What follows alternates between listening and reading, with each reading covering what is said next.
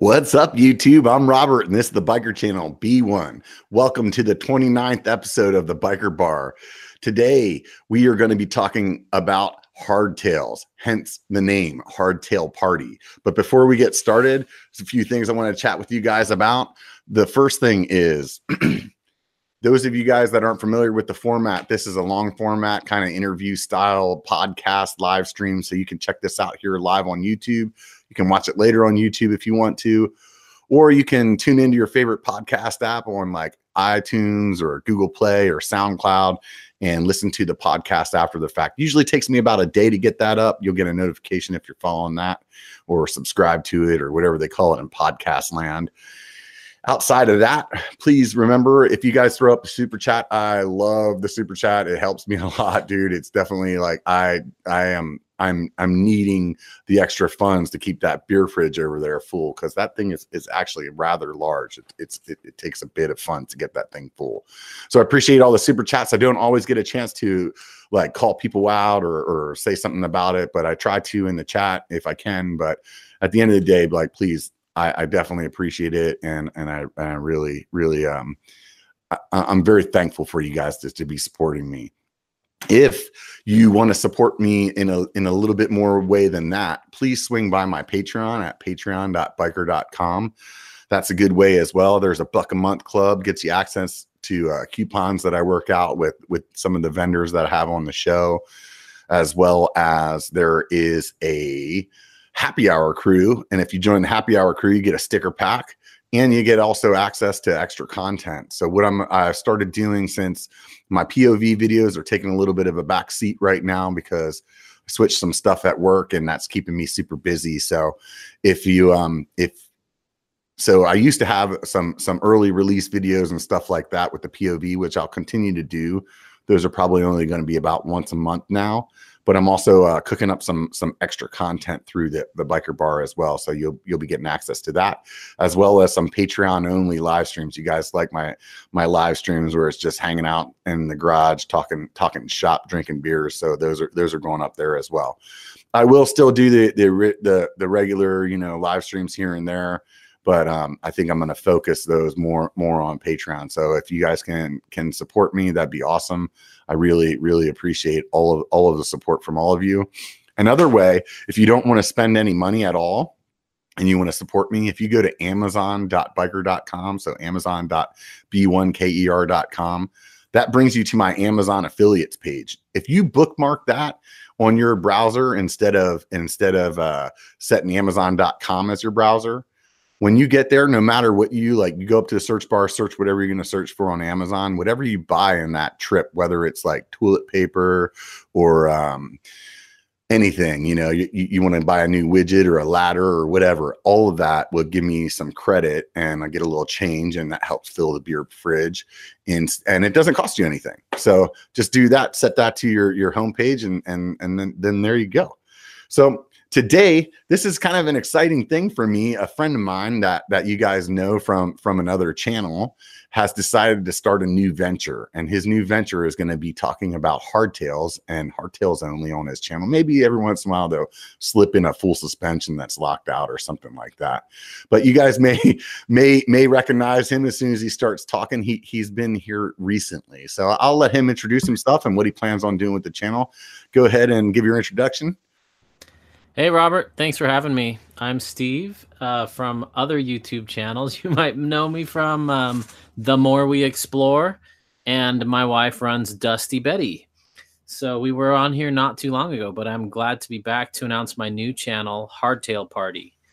And yeah, I'm super excited, and the whole channel's about having fun on a hardtail and kind of, I don't know, I've been riding with a lot of people lately that are all about, we'll go on a group ride and then we'll start going and then everyone just disappears and they're all trying to race to the end. And I realized, that's not me. And I'm not here to race. I've got work. I've got stress in life. I'm here to have fun. And so Hardtail Party is all about bringing the fun back to the riding and stop counting calories and grams and who's the king of the mountain and, leaving people in the dust and just having fun, man. That's what it's all about. So I mean, there's 50% fun in hardtail and 50% pain. So it's almost like an oxymoron, but no. So those of you that follow the channel, or maybe if you're new, I recently bought a Santa Cruz Chameleon hardtail. I've not been on a hardtail since the 90s. And I will tell you, hands down, like right out the gate, I've been blown away how much fun this freaking bike is. Like it is not what I expected. Like I really wanted to buy a bike simply to kind of like make some of my more tame trails a little more difficult, A, and then B, just to like do something different. I thought it would be good, really good content for the channel as well, because a lot of guys start out on a hardtail because, you know, the price to get into a full suspension bike is pretty high. I would say that hardtails are cheap, except for Santa Cruz Chameleon, just released in carbon. And I think the bottom line build is like $4,000. So they do make them expensive. Yeah. But there's a low entry on a hardtail. I think, you know, and it's also, I think the thing that's good about it is that you take out that rear suspension and there is a little bit of simplicity. Totally. What is it that really drives you to the hardtail, Steve? Because you've been riding for a long time. You got a full suspension rig. Yeah, I've been riding for 20 years. I started out on a hardtail because full suspensions didn't really exist in the early 90s. I mean, you saw the occasional Cannondale or like the Outland. I remember I wanted one of those so bad. And the Santa Cruz Heckler and the Tasman came along. But yeah, I could never afford them. But I come from a BMX background, and I ride the trail differently when I'm on a hardtail. And like you said, it wakes up boring trails. And my wife and I travel the U.S. full time, and we're always in a new area. And as much as I want to ride black diamonds and double black diamonds all the time on my full suspension, and I do have a full suspension, I've got an enduro bike that I love, but that's not what the channel's about. But I'm still going to keep riding it. But as much as I'd love to ride double blacks and blacks all the time, that's like 5% of the trails in the nation. Yeah. And there are some states that don't have black diamonds, or what they call black diamonds should probably be blue or greens compared to other places. It's black diamond to their area. Yeah. Okay, I get that. But like, I love hardtails. Like, you ride them differently. You pump the terrain. It's a full body experience, and hardtails aren't for everybody. And full suspensions are great. You can find some cheap full suspension these days, but my philosophy is it's better to have a good hardtail than a bad full suspension. Yeah, I mean, at the end of the day, as far as I'm concerned, like any bike that gets you on the trail is the right bike. Yeah. And however, I think the thing that I want to like promote the most to people, and I wouldn't have been able to say this a couple months ago before I had my hardtail, is like, go get anything, but don't look at a hardtail as that's like a compromise, because it's really not. It's gonna, like, honestly, if you're gonna start on a hardtail, you're gonna get way better bike handling skills. Yep. You're gonna learn how to drop your heels better. There's a lot of pluses. The downside is, I mean, your body's gonna take a little bit of a beating for it, you know. Yeah, they're getting better, especially plus hardtails. So like, my ideal hardtail is a 27.5 plus hardtail that you can run like a Cush core in it, or a little bit softer pressure. And the Chameleon's great because even though it's aluminum, I've got a Chameleon too for another week until I get another bike. But I've loved my Chameleon. But even though it's aluminum, it doesn't beat you up like the hardtails of the 90s do. Oh yeah, no, it's light and totally like different. Light years different. Yeah, and are you running 29s or plus tires? I have 29 right now. The goal is I have a something coming up with some people that I'm working with to get some 27.5 plus wheels built. Great. And I'm planning on doing exactly what you just said there. I think the 27.5 plus with the Cush core in it, because those plus tires, when they're aired down, and especially like I'm a big dude, like they get a little squirrely. So I feel like that Cush core will make a huge difference. And even if I wasn't a big dude, like after talking to them and like like I drank the Kool-Aid of what they said. Like everything that they say about what their product does makes sense. Like, don't think of it as a like just like a rim saver, you know, like it's a suspension platform. And we'll leave that at that. If you want to hear more about it, go check out that. Maybe we'll talk about it. I don't know. But there was I did do a podcast with them a few weeks ago. But I think with that 27.5 plus wheel, the Cush core in there, and then I'm going to swap my fork out to be a 140. And that'll slacken the head tube just a little bit more, which I'll be stoked about. Yeah. But I think at that point, man, it's going to be really hard for me not to grab my hardtail on most of my rides. Yeah.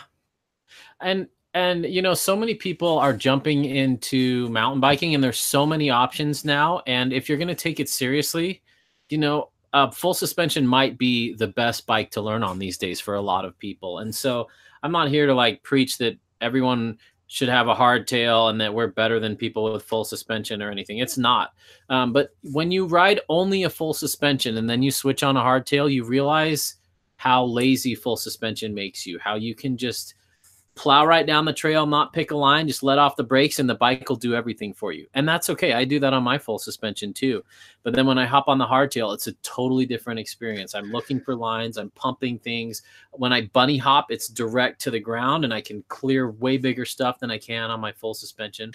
It's I had to like relearn how to bunny hop. Like, I mean, I used to be able to bunny hop like pretty damn good on my BMX and back in the day. And I've been riding with clips and full suspension for so long that it's like, you like kind of like prime the suspension and just, I didn't realize that I taught myself a bunch of bad habits. Sure. I didn't realize that I wasn't dropping my heels. Like the first time that I got on my Chameleon and tried to jump off of like a little like 3-inch rock and both my feet came off the pedals and I freaking like just full like send it like right into the top tube with my groin. That that was definitely a career defining moment where I was like, okay, I apparently have forgotten some things. Well, that's a great point, because I think people are going to see the channel and see how much fun we have on hardtails and see the crazy stuff we're riding and say, I'm going to go buy a hardtail. A, it's going to make me ride like that. Or B, I'm going to have all this fun. And right off the bat, like, don't judge your first hardtail experience by your first ride, because it does take some getting used to. I think for me, it was just like I came to that kind of realization of what you were talking about a minute ago about how many trails don't really need like a full like suspension bike. I'm going to say this right now, just to be clear with everybody. If you only have like the money or the room for like one bike, like get a full suspension bike. You know what I mean? Like if that's going to be like your single stable and like sometimes you're going to ride some big stuff and sometimes you're not, like, yeah, go for the full suspension bike. If you can't afford that, or maybe most of what you're going to ride in your area doesn't really need that, then go the hardtail route. Like, you can pick up rental in a lot of places for a lot less than, like, think about it.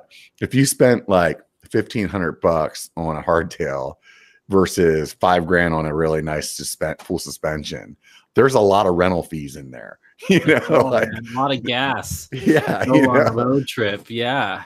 Because I think, you know, as far as full suspension goes, I used to always tell people, like, when they were getting into it, I'd be like, oh, get on Craigslist and spend like $1,000 at least on a full suspension. You can get a decent full suspension for like $1,000. So to me, it was like never really made sense, like, to like go spend like $800 on a hardtail. But I was like indoctrinated into most of what I ride out here in the summertime is pretty gnarly. I mean, like, you know how Tahoe is, like, there's some big stuff up there, you know? So for me, it's like, I'm not just going down to the local, like Granite Bay kind of ride, which you've done. And it's just like super XC, you know, like I don't do that all the time. So I think my advice to people was a little biased because of that, you know? But Yeah. honestly, if you're buying a brand new heart or a brand new full suspension, I feel like the baseline on what you should think about on a full suspension bike is probably $3,000. Oh, at least. Yeah. You know, like to get a decent frame or a decent like component set, like you can get them cheaper than that. Don't get me wrong. But like I feel like that's like kind of like the entry point on full suspension, unless you're getting used. Yeah, I'm totally with you. There's like this stigma out there that you're a second class citizen if you're on a hardtail for some reason. And that's kind of another thing I want to change on this channel as well. Like I was watching Nate Hill's stuff from Sedona where they're doing insane stuff. And one of the comments is, I only have a hardtail. And first of all, that makes me sad when people say I only have a hardtail. You got a mountain bike and they can do amazing things. It's all in the pilot. I mean, we've seen riders who are on garbage bikes riding like a pro, outriding us no matter what we're on. And that's super inspiring. I have those friends on the freaking like the hardtail single speed that you're just like, you're like, I have a 6-inch bike and you're freaking just like, you're on my ass or pulling away from me. You know, like, totally. I love it. It's inspiring. Yeah, no, it definitely is. Definitely is. I think that one of the things that my Chameleon's done for me is, so the bike that I had before the Bronson was a 140 millimeter full suspension bike. And when I bought that bike, I think it was 2006 at the time, like that was like a really like a lot of suspension. And a lot of people were like, you're freaking crazy. Why are you doing? I mean, that's almost that's like a downhill bike, you know? And it's so funny because that's like not even considered like enduro what most people are buying now. Yeah. But because of that, so 140 millimeter fork for a long time, got the Bronson, that's 160 millimeter fork. When I started riding the Chameleon, it has 120 millimeters that's coming stock on this 29er. Yeah. And I was scared to like go over certain rocks, you know, like my first ride, I remember being at Granite Bay. One of my subscribers was standing there at the corner because I've talked to the dude. And I like brake checked on top of a little like 6-inch rock because I was like, I don't even know. I mean, it's just like, is this gonna like stuff it? Like, And now I'm like really realizing, like, dude, I rode Rockville today. So those of you guys that aren't from the area, Rockville is appropriately named. It's very rocky, lots of tech stuff there. And I wanted to take that bike there today just to kind of like build a little bit of confidence of knowing how well this thing can do. And there's one spot that's like even really hard on my Bronson that obviously I ended up walking through. And there was one other spot in the ride, in the middle of the ride, where I started taking like my Bronson line and like realized as I was like dropping into it, I was like, this is not going to work out well. Yeah. But for the rest of the ride, I was still taking most of the same lines, and I only have 120 millimeters of suspension. Yeah. And aside from like, you know, riding a little different as far as the rear end's concerned, that 120 millimeters of suspension, like, that's a lot of suspension, apparently. You know? And you know what people forget is you've got these arms that have 800 millimeters of suspension, and your legs have 800 millimeters of suspension. And if you learn to use your human suspension instead of just kind of hanging on and transferring it all through your pedals and through your wheels, man, that's when it just comes alive, when you unweight the bike and then you weight it. And it's more work and it's more tiring, but man, you can get through some crazy stuff on a hardtail. It's pretty awesome. I'll say this about hardtail, and this is the one thing: no matter what hardtail you buy, have it in your budget. And please argue with me if you think I'm wrong, Steve. Wherever your budget is, make sure that like part of that budget is a dropper, and a dropper that you can have dropped as low as possible for your frame. Like, try to ride one of these things with your seat locked into its position. You're screwed. But like, I have a 170 millimeter dropper on my Chameleon. I'm tall, so I'm 6'2", so that, I mean, that won't work for everybody. But no matter what, you like, hands down, if you're getting a hardtail, you have to have a dropper. I couldn't agree more. I'd rather have a fully rigid bike with a dropper than a hardtail with front suspension and no dropper. In fact, we call them riser posts in my neck of the woods because they're usually down. And then you just rise them when you need to climb. And then it's down, like almost always down. So yeah, get a riser post on your bike if you don't have one yet. Yeah, definitely. Do you have any particular brands that you really like using as far as droppers go? Yeah, I'm in love with the Bike Yoke Revive. It's so smooth, and it has a self-bleeding valve thing on the top. Who is that company? I've never even heard of them. Dude, it's killer. You got to check them out. They're not cheap, as all things good, but yeah, check them out. Bike Yoke Revive, and it's called a Revive because if you start to get a little bit of play in it, you can release the you can let the air out when it gets into the fluid chamber and bleed it on the bike in 5 seconds, and it's back to working 100% again. And just got an awesome feel. They have a great lever. It's hands down my favorite lever, or my favorite dropper riser. I don't have a whole lot of dropper experience, I can tell you that. But my Reverb that I had before, God, dude, I'm never going to get any kind of deal with SRAM because all I do is talk shit about their stuff all the time. But my Reverb really it worked good most of the time, but when it stopped working, it just stopped. So it was like, I'd be riding somewhere and I didn't realize it was going to be that cold, and then it'd freeze. And like, you don't know if it's frozen until you drop it and it doesn't come back up. Right. Totally. So like you go into that first descent, you drop that thing, you're just cooking, you're having a good time, and then you go to hit the button and you're like, oh, you gotta be fucking kidding me. Yeah. I had a Reverb for 2 years, and at the end it started to develop about a centimeter of play in it. I had good luck. I didn't hate it, but I definitely prefer the Bike Yoke, that's for sure.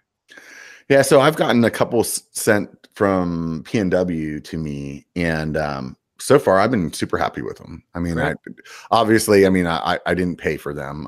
I will say that for sure, but I haven't had any problems. So, and them being a budget level dropper, I think if anybody out there is thinking about picking one up, I definitely endorse it. You know, I agree. I'll say a $500 dropper is not twice as good as a $150 dropper. So get what you can afford.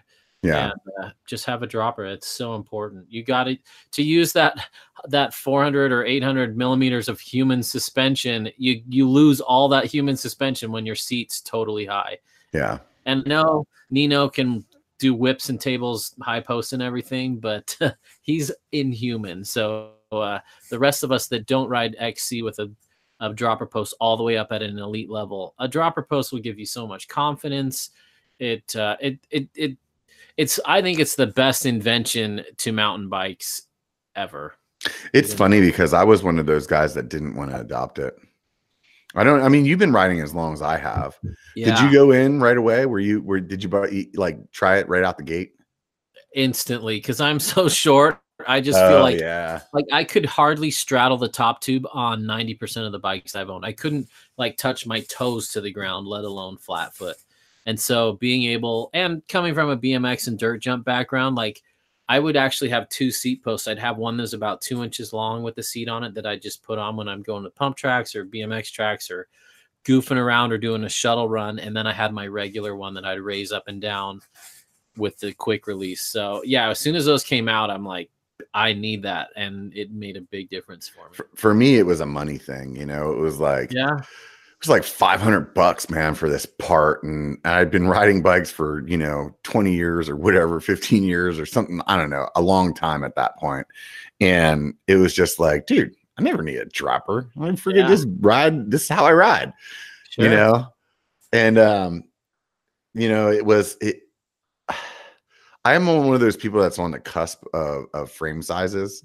So the BMX, the young Robert, the BMX in him always wants to kind of get a smaller frame because it just throws around well. Yeah.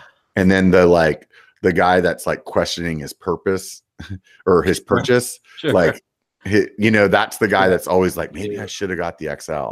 Yeah. So with my Prophet, that was the bike I used to have before the Bronson. I used to always question what, maybe I should have got an XL. So like somewhere along the line, I ended up buying like a used Prophet that was like, you could pick them up for like 600, 500, 300 bucks if you could really like do a good negotiation.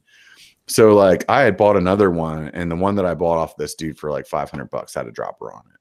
And that was the first time I ever had a dropper. It was only like a 125 millimeter drop.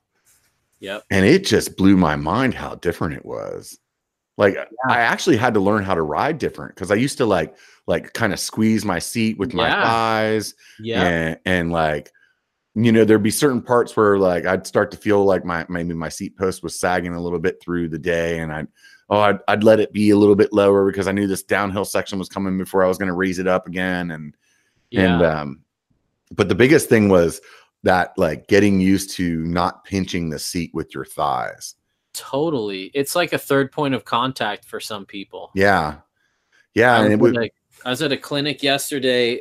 My wife was doing a clinic with the Drew brothers, a really cool clinic. And there was a dude there, super nice guy, who didn't have a dropper. And his riding style, you could see, relied on that seat as being a third point of contact on turns or jumps or drops. And so I think Rob let him use his bike, which had a dropper, and he forced him to leave the seat down the whole time.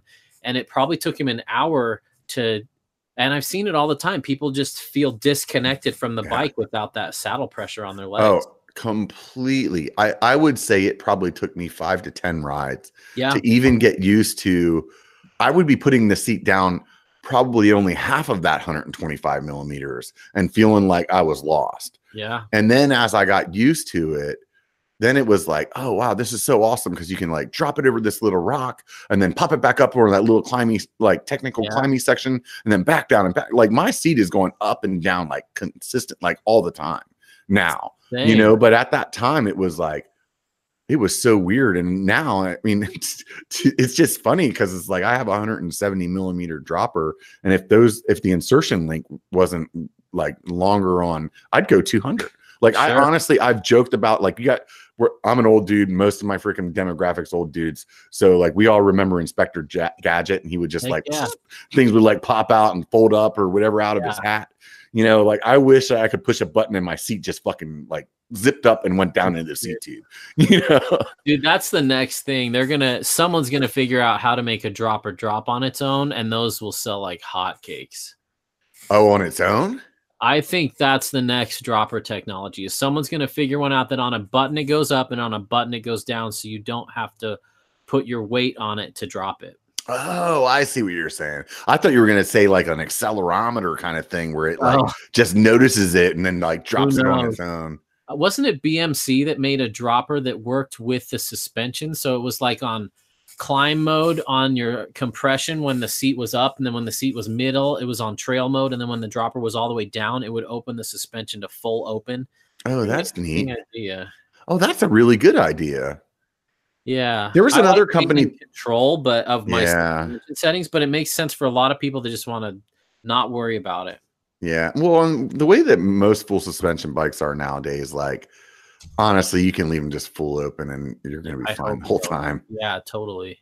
That's how I ride them. The only time I put my Bronson into like quote unquote climb mode is like when I'm like, yeah, I know this is like a 3-mile grinder. I'm just going to be sitting here pedaling. So I'll do that. Yeah. Otherwise, I kind of just forget about it and open. Yeah.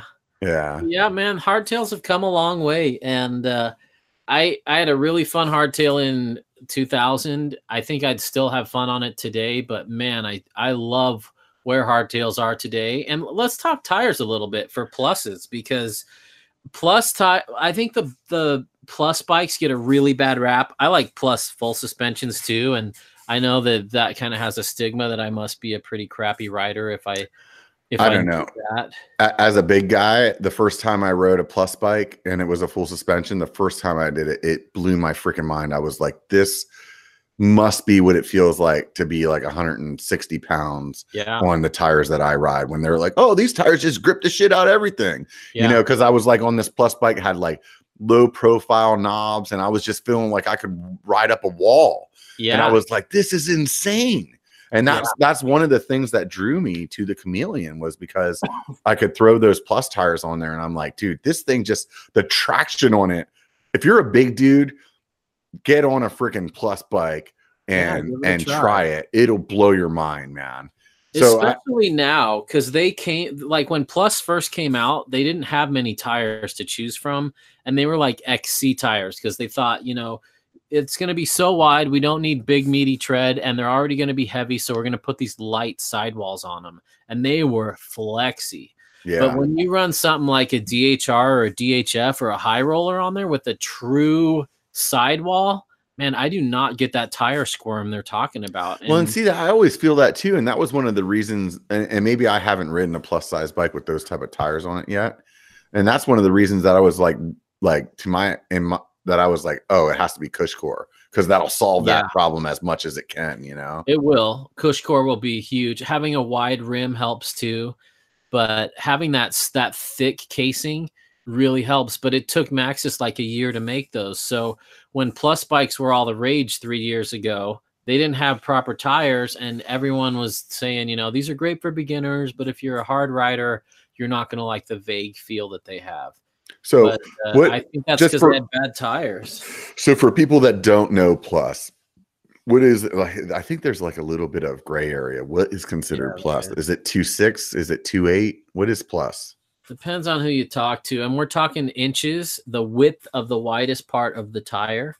So like back in the 90s, we were all running Panaracer XC, Fire XC red and black tires, and they'd go to 1.95 inches wide. And we thought that was amazing. You remember those? I was gonna say 1.95. Just wanted to cut you off so that you would know that I remembered, you know. And then we got the 2.1s, and we were so stoked up front. When I was riding that Prophet, I start, because I'm always a big guy. Like even at my thinnest, I'm still over 200 pounds. Like, and I if I get any thinner than that, I start looking like an Ethiopian or something. You know what I mean? So like I'm just a big dude. I mean, you've met me. So like I was running like 2.35s, and people were like, "What the hell? That's like a motorcycle tire." You know, back when people were running 2.1s, and I was like, so like. It's funny to think about the size 1.95. Like if I put one of those next to like my 2.6 that I have right now with a wide rim, it looks like a friggin' road bike wheel. It's true. It's true. So so tires keep getting wider and wider, and what they do is they offer a little bit more cushion, which I think personally that's the biggest benefit of Plus tires, especially on a hardtail where that each impact is being transferred through the tire to the wheel to the frame to your cranks where your feet are holding on. And man, I remember in the 90s, I'd do this run where I'd climb for 2 hours with my seat up, get to the top, drop it, turn around, and go back down the same one, and be down in like 25 minutes. And at the end, my wrists hurt, my eyeballs hurt. I just felt like I'd tried a jackhammer. I remember my eyes hurting. Like, I'm like, man, I feel like my eyes were shook out of my head. And we didn't have tubeless tires either. So I was probably running slime in my tires and had these super heavy tires. And they're probably pumped up to 35 PSI. And and I remember I had a RockShox Mag 21. Sorry for all the nostalgic talk for those of you that are new to mountain biking. This is so fun to talk with someone who's been around. But, I had this little Mag 21 air shock that probably had 80 millimeters of travel and probably had 25 millimeters of usable travel. And man, that thing, I just felt in pain as a 14-year-old at the bottom of the hill. And I don't feel that now, even hitting bigger, harder stuff faster now, thanks to Plus tires, thanks to a little bit more compliant suspensions, not suspensions, but suspensions up front, but also the rear triangles are bent to flex a little bit more, so they don't just transfer every harsh jolt right to your body. Oh, we got to talk Plus tires still, but go ahead. Oh no, let's stay on tires. I'm gonna change your subject later. So let's stick on tires now. I definitely want to get to talking about geometry with you, but so with the tires, what do you still go like pretty like meaty? Because you run Plus on your Chameleon, right? Yeah, and I run 2.6 on my enduro bike on a 36 mil internal rim, and I love that. personally. So what are you riding on the Chameleon then? I'm running 3.0s. What made you go that big? Are they 3.0 like with a big like mud like dirt bike freaking kind of tread on it, or is it more of the like kind of the slimmed down kind of 3.0? Yeah, so I have a high roller 2 up front, so it's a big chunky downhill tire, and then in the back I'm running the Specialized ground control, I think, which is kind of medium sized knobs, but it's the super thick casing. My Chameleon I use for everything. It's my loaner bike when we want to ride with friends that don't have a bike. It's my dirt jump bike. It's my pump track bike. It's my bike packing bike. We've taken that on 150-mile bike tours over 4 days. And so it's kind of got to do a little bit of everything. And since I like plus tires anyway, like if it was just a trail bike, I'd either run 3.0s or 2.8 Minions on it. And that'd probably be perfect for all my trails. And a Minion isn't a super aggressive tire either. It's pretty aggressive. It's their downhill one. It is? Okay, and then I'm remembering. So like a Minion DHF or a DHR2. Is there like 2 versions of the Minion? Isn't there like a Minion SS or something like that? So the SS has, it's for speed. It's got the super small knobs. That's the one I was thinking of. Yeah, but they have the aggressive cornering knobs. So yeah, I mean, that bike has to do a little bit of everything. And I think that's what I love about hardtails is you can throw them into any situation. And sure, and you know what? This happens to full suspension too. You ride a trail and you think, oh, if only I had 20 more millimeters of travel or it was a little slacker, that'd be perfect for this trail. Then you go ride another trail and it's like, oh, if only it was a little bit lighter, I could, you know, carry my speed a little better. Then you ride a different trail and you think, man, I should have brought the hardtail. And there's no perfect bike for every single trail, but man, those hardtails are sure adaptable and they can handle anything you throw at them, and they're better at some things and worse at other things. So what do you think? I mentioned earlier that and somebody also in the chat was talking about the Chameleon having the carbon. And personally, before I mentioned my bias, like, what do you think about a carbon hardtail? Do you think it's worth it? I would never buy one, but it depends on how you use it. I trust Santa Cruz's Chameleon more than any other companies. Sorry, let me say that again. I trust Santa Cruz's carbon more than any other company. Rat Boy and those 50-to-1 guys beat the crap out of those bikes, and they still keep going for more. I've seen them grind rails on the carbon of the frame and keep riding them for another 6 months. And so durability is not a question for me. For me, it's a question of ride characteristic. And the way I ride hardtails is I ride them to have fun and to have a party on them and to jump stuff and huck stuff. And if it bangs into something, who cares? Or if I had a carbon frame, I wouldn't ride it as aggressively as I ride an aluminum one. So you just want to be able to like just hop off that thing, just let it send down the trail on its own and not be so worried about it. They're so burly. I mean, they'll take a beating, and aluminum's cheap, aluminum's light. I think the carbon Chameleon is like 0.4 pounds lighter, maybe 0.6. It's not enough that I'm going to notice a difference, especially running plus tires. And so like, to me, it's more bragging rights and my bike is cooler than yours. But you know, there are people out there running the Chameleon single speed and bringing in like 24-pound bikes. And so that could be really good for them. But for me, I can ride it like a free ride hardtail, and the carbon doesn't offer a benefit to me, especially at the price. The plus side of it is like what you said, is like being able to just let the thing go. Like the Chameleon frame is only $750.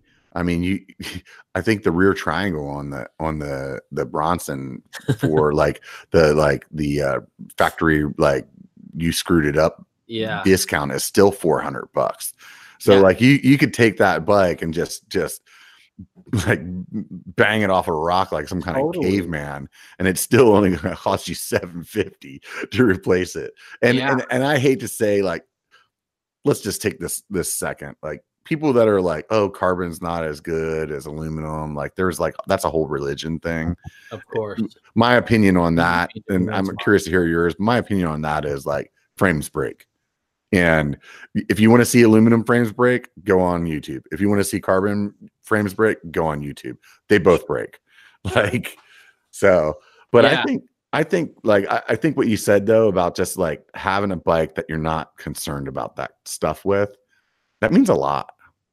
Yeah, I mean, same thing with carbon wheels. I've got carbon wheels on my enduro bike, and I think they're awesome. I have beat the crap out of them, and they are as true as the day I got them. And I've had probably 200 rim strikes with a 200-pound rider on it. I mean, I have not been easy on it. So I'm sold on carbon wheels, but on my Chameleon, I've got aluminum wheels because I loan it out to people. I case stuff. I'm playing around at skate parks, and it just, I don't know, like the fun factor is not more fun for me if I have bikes parts that make it 1% or 2% better. And the one caveat to that is geometry. I will pay a lot for proper geo, but like carbon versus aluminum wheels, if money's no object and companies are giving it to me, I'll take whatever works for me and lets me have fun. That's great, but I'm not at that point and people aren't giving me stuff. So I don't know. I will say, as a bigger guy, a carbon wheel is a big difference. Like, you know, that you feel a bigger difference riding it, or like let's say it this, or you're scared it's going to break. No, let's say it this way. Let me give a little bit more information for that. If you build a really good aluminum wheel, it's a good wheel. It's just as good as a carbon wheel. Like I have some Stan's Flows that I rode for a long time, built on really nice hubs this is the key point, by a guy that really knows how to build wheels. Yes. Like that's like, I know guys that can build wheels on their own and still go to like the guy that can build good wheels. Totally. You know, so if you get a good aluminum wheel built by a good builder, they're great. However, most of the aluminum wheels that like come, like, let's just say on stock, you know, aren't always the best wheel itself. A lot of them are built by a machine, not even hand built. So when I get on those, I can feel them kind of spaghetti on me in corners. Totally. I can too. In fact, on my Chameleon with the stock wheels, I could rub the chainstay with my tire because it would flex enough in corners. Right. So I had a nice wheel built up, and it doesn't even come close now. So if you're a big dude, 200, I mean, I'm a fair amount above 250. I'm like 270 right now, 275 right now, I think. So like carbon wheels make a big difference. Are you scared you're going to break them? No, not at all. Not even slightly. Yeah. And I've had some days where like I burped a tire and didn't realize it and got done with a ride, and I was running probably like 15 PSI. And, you know, I noticed it whenever I hit a rock, and all of a sudden it was like, kunk, you know, and I was like, oh crap. And I thought for sure I screwed them up. No. Yeah. And if you want to be confident about carbon wheels, like good carbon wheels, go watch that Santa Cruz video where it's like Danny McAskill or whatever the hell who it was. Do you know who it was? Yeah, they're like riding it with no wheel on it at all, no rubber on it, like downstairs, just beating the shit out of that thing. It was still staying alive. They're sturdy. Yeah. And that's good carbon though. I mean, I'm with you. Yeah, not all carbon's the same, and a lot of people. It's really interesting in the bike world, especially with newer riders. You can see when they're checking out your bike or they're bragging about theirs and they say, well, it has carbon this or carbon that. And if someone can't mention what bike they have without the word carbon in it, you know that they bought it because it was carbon, not because it was necessarily the right bike for them. And like frame material or rim material is not what makes it great. It's picking the thing that works for you. So yeah, I mean, it's one of those bragging things. I've got carbon wheels. I've got XTR. I've got a Fox 36 Kashima, and it's more, there are dudes who shred on the performance level stuff, and yeah, I just love to see people shred on something that I'm not judging. Like my enduro bike's probably an $8,000 bike, so I've got both ends of the spectrum. I'm running an NX derailleur on my Chameleon because I can't tell the difference between it and an XX1 derailleur. I honestly cannot. I can't. So I've been blown away by how good that NX is on mine. And then on the other hand, what is this? What's the stock fork on this Chameleon? I think it's like a Fox Rhythm 34. That's quite good. Yeah. It's 120 millimeter. It's a Rhythm though. I mean, it's a cheaper fork. It's not 34. It's not, you know what I mean? Like that fork is not holding me back. No, it's a great fork. Yeah. And respect it well. And so, yeah, I mean, yeah, if money were no object, I'm kind kind of torn on my Chameleon, the way I ride it. And with bike packing, I don't want to blow up a carbon rim and be 80 miles from the nearest road and be limping it out. But I think if I had Cush Core in it, that'd probably be a different story. And I don't know. So you don't have, there's some confidence that you don't have in carbon. For bike packing, yes, but that's diminishing more every day the more I thrash on my other wheels and don't break anything. But like when you're bike packing, your bike weighs 60 pounds. It's not like you're just this little nimble feather flying down the trail. It's loaded up with water and tents and cooking gear and stoves and jackets and all that. Mine's loaded up with fat ass biker on it. So well, that too, and you got the human weight on there too. I mean, I don't know. The bike packing is just kind of one of those things where I'm always trying to do the what if. And if same with backpacking, if I can't repair it when I'm out there, it could turn into a really bad situation. But I don't know. I every day, the more I ride carbon wheels, the less worried I am that even bike packing, they would leave me stranded. So have you had some like big wheel problems in the past? Zero. I've never tacoed a rim. I've dented rims in the 90s and 2000s, but no, it's just that the consequence for failure is so high that even though it's a low probability, it's just not worth the risk. And it's a throw around bike. It's a goof off bike. And I've got a really nice aluminum wheel set on it. So would I take a carbon wheel set? Sure. But I do feel a little bit more confident.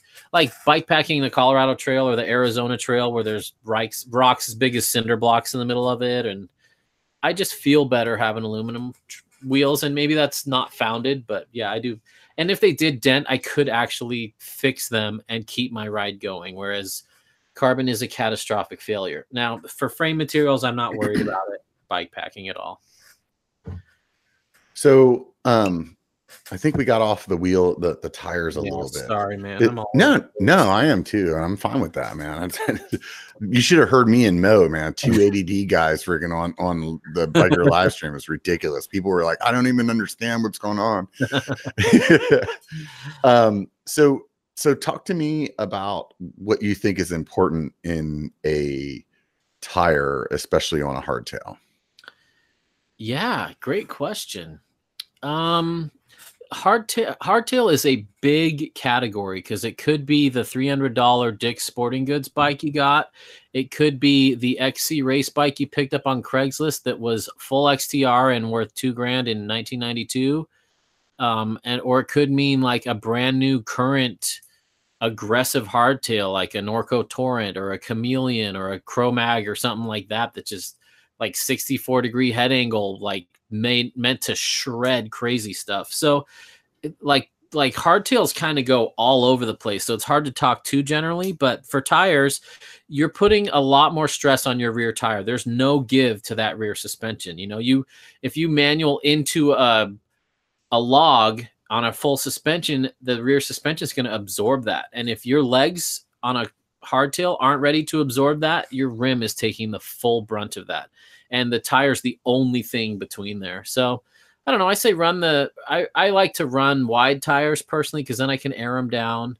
I took the Chameleon on Captain Ahab the first month that I bought it and had a blast on that trail. Super rocky, lots of square edge. So people that don't know Captain Ahab, that's a pretty chunky Moab trail, right?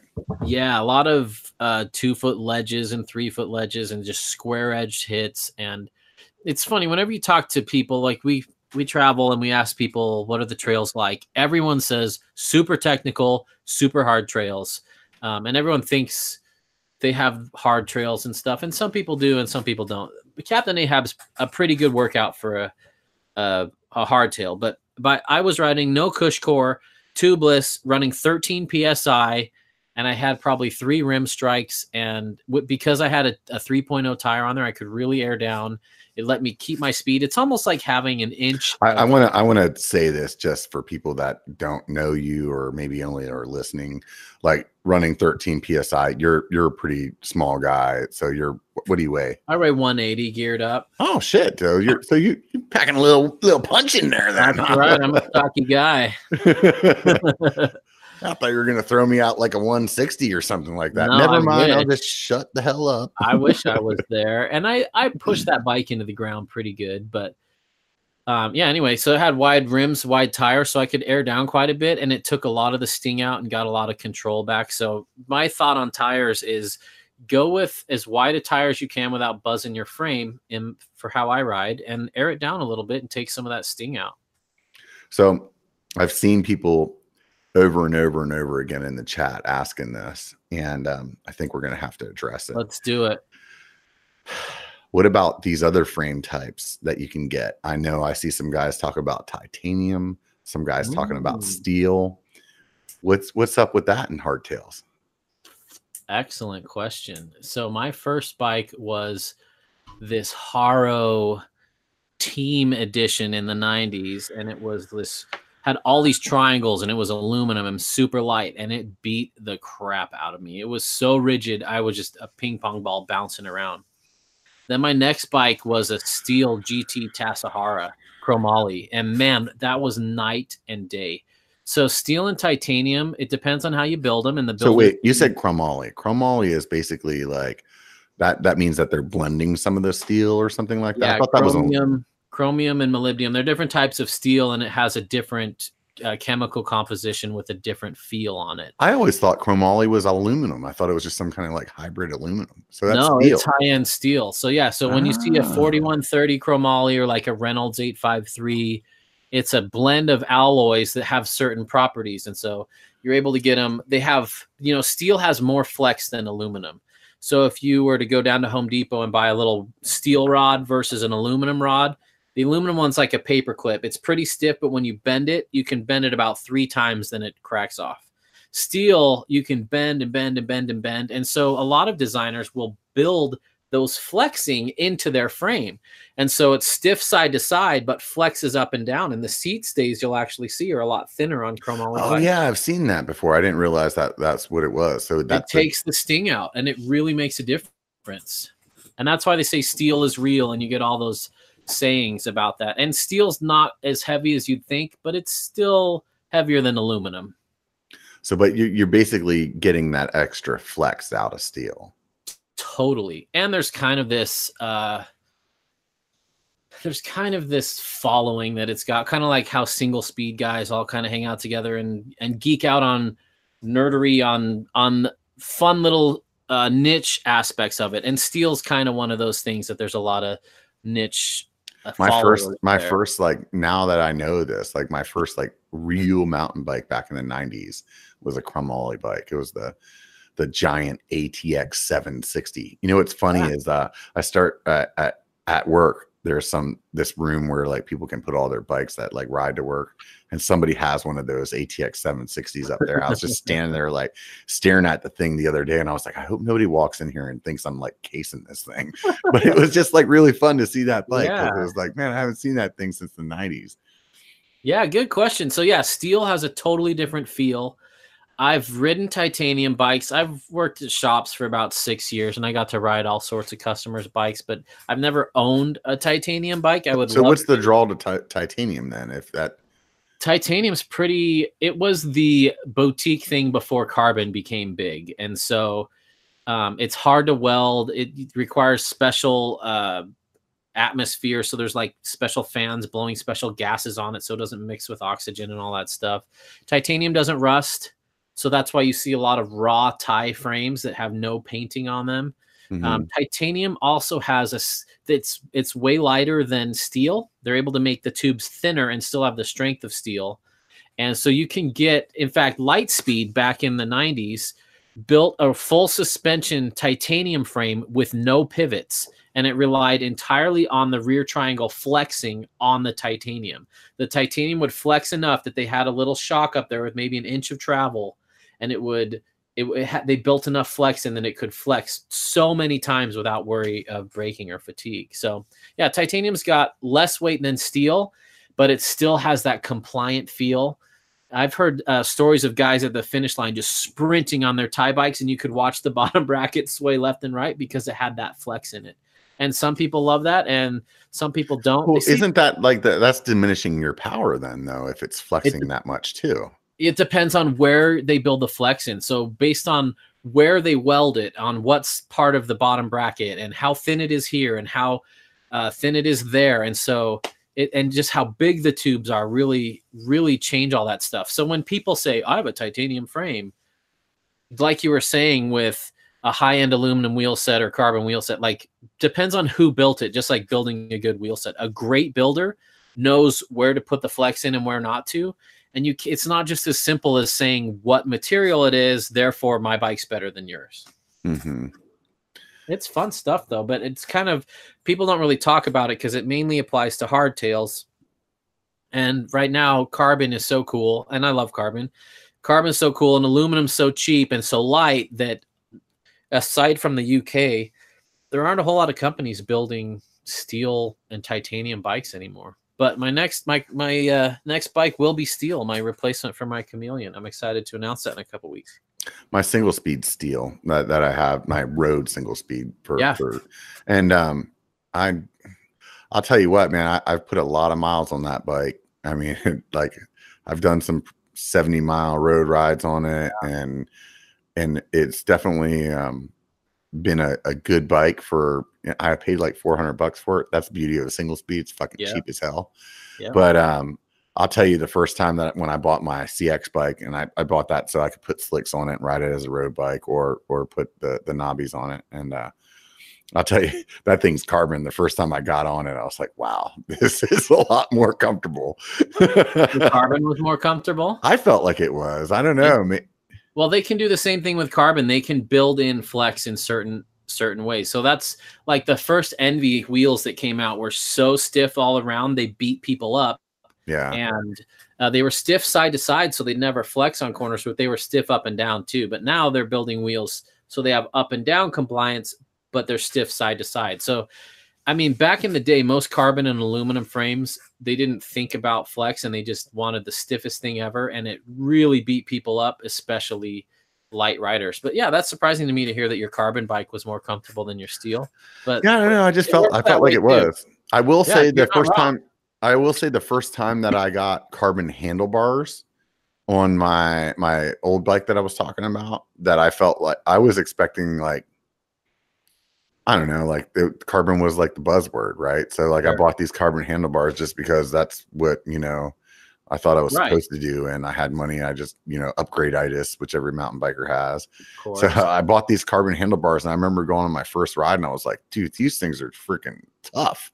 Like, they're beating me up. Yeah. Like, I definitely felt the sore wrists or whatever, and I was like, yeah, I don't know why I did that, Well, that's the danger of adhering to, without fully understanding what makes something better, thinking that a $20 carbon handlebar off eBay is going to be the same as a $200 Reynolds carbon bar. They engineer that stuff in, but when people buy stuff, like there's all these carbon frames popping up on eBay. Thanks for calling me out. I did buy the fucking $20 ones from China.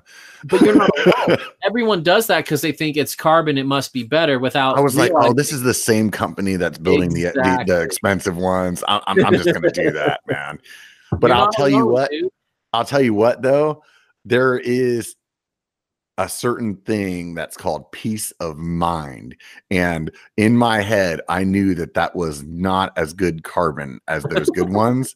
So in my mind, I was always like, these things are going to break someday.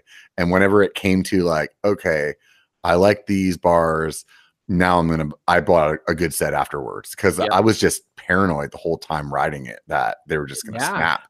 Because carbon, when it snaps, man, it's like I think everybody that watches YouTube has seen that video of freaking, I think it was like Single Track Sampler or BKXC, where that dude hit the jump and the bar just snapped and it like slammed into his leg, and he's like bleeding all over the trail. And it's like, holy crap, I don't want to be that guy. I don't want to be that guy. Yeah.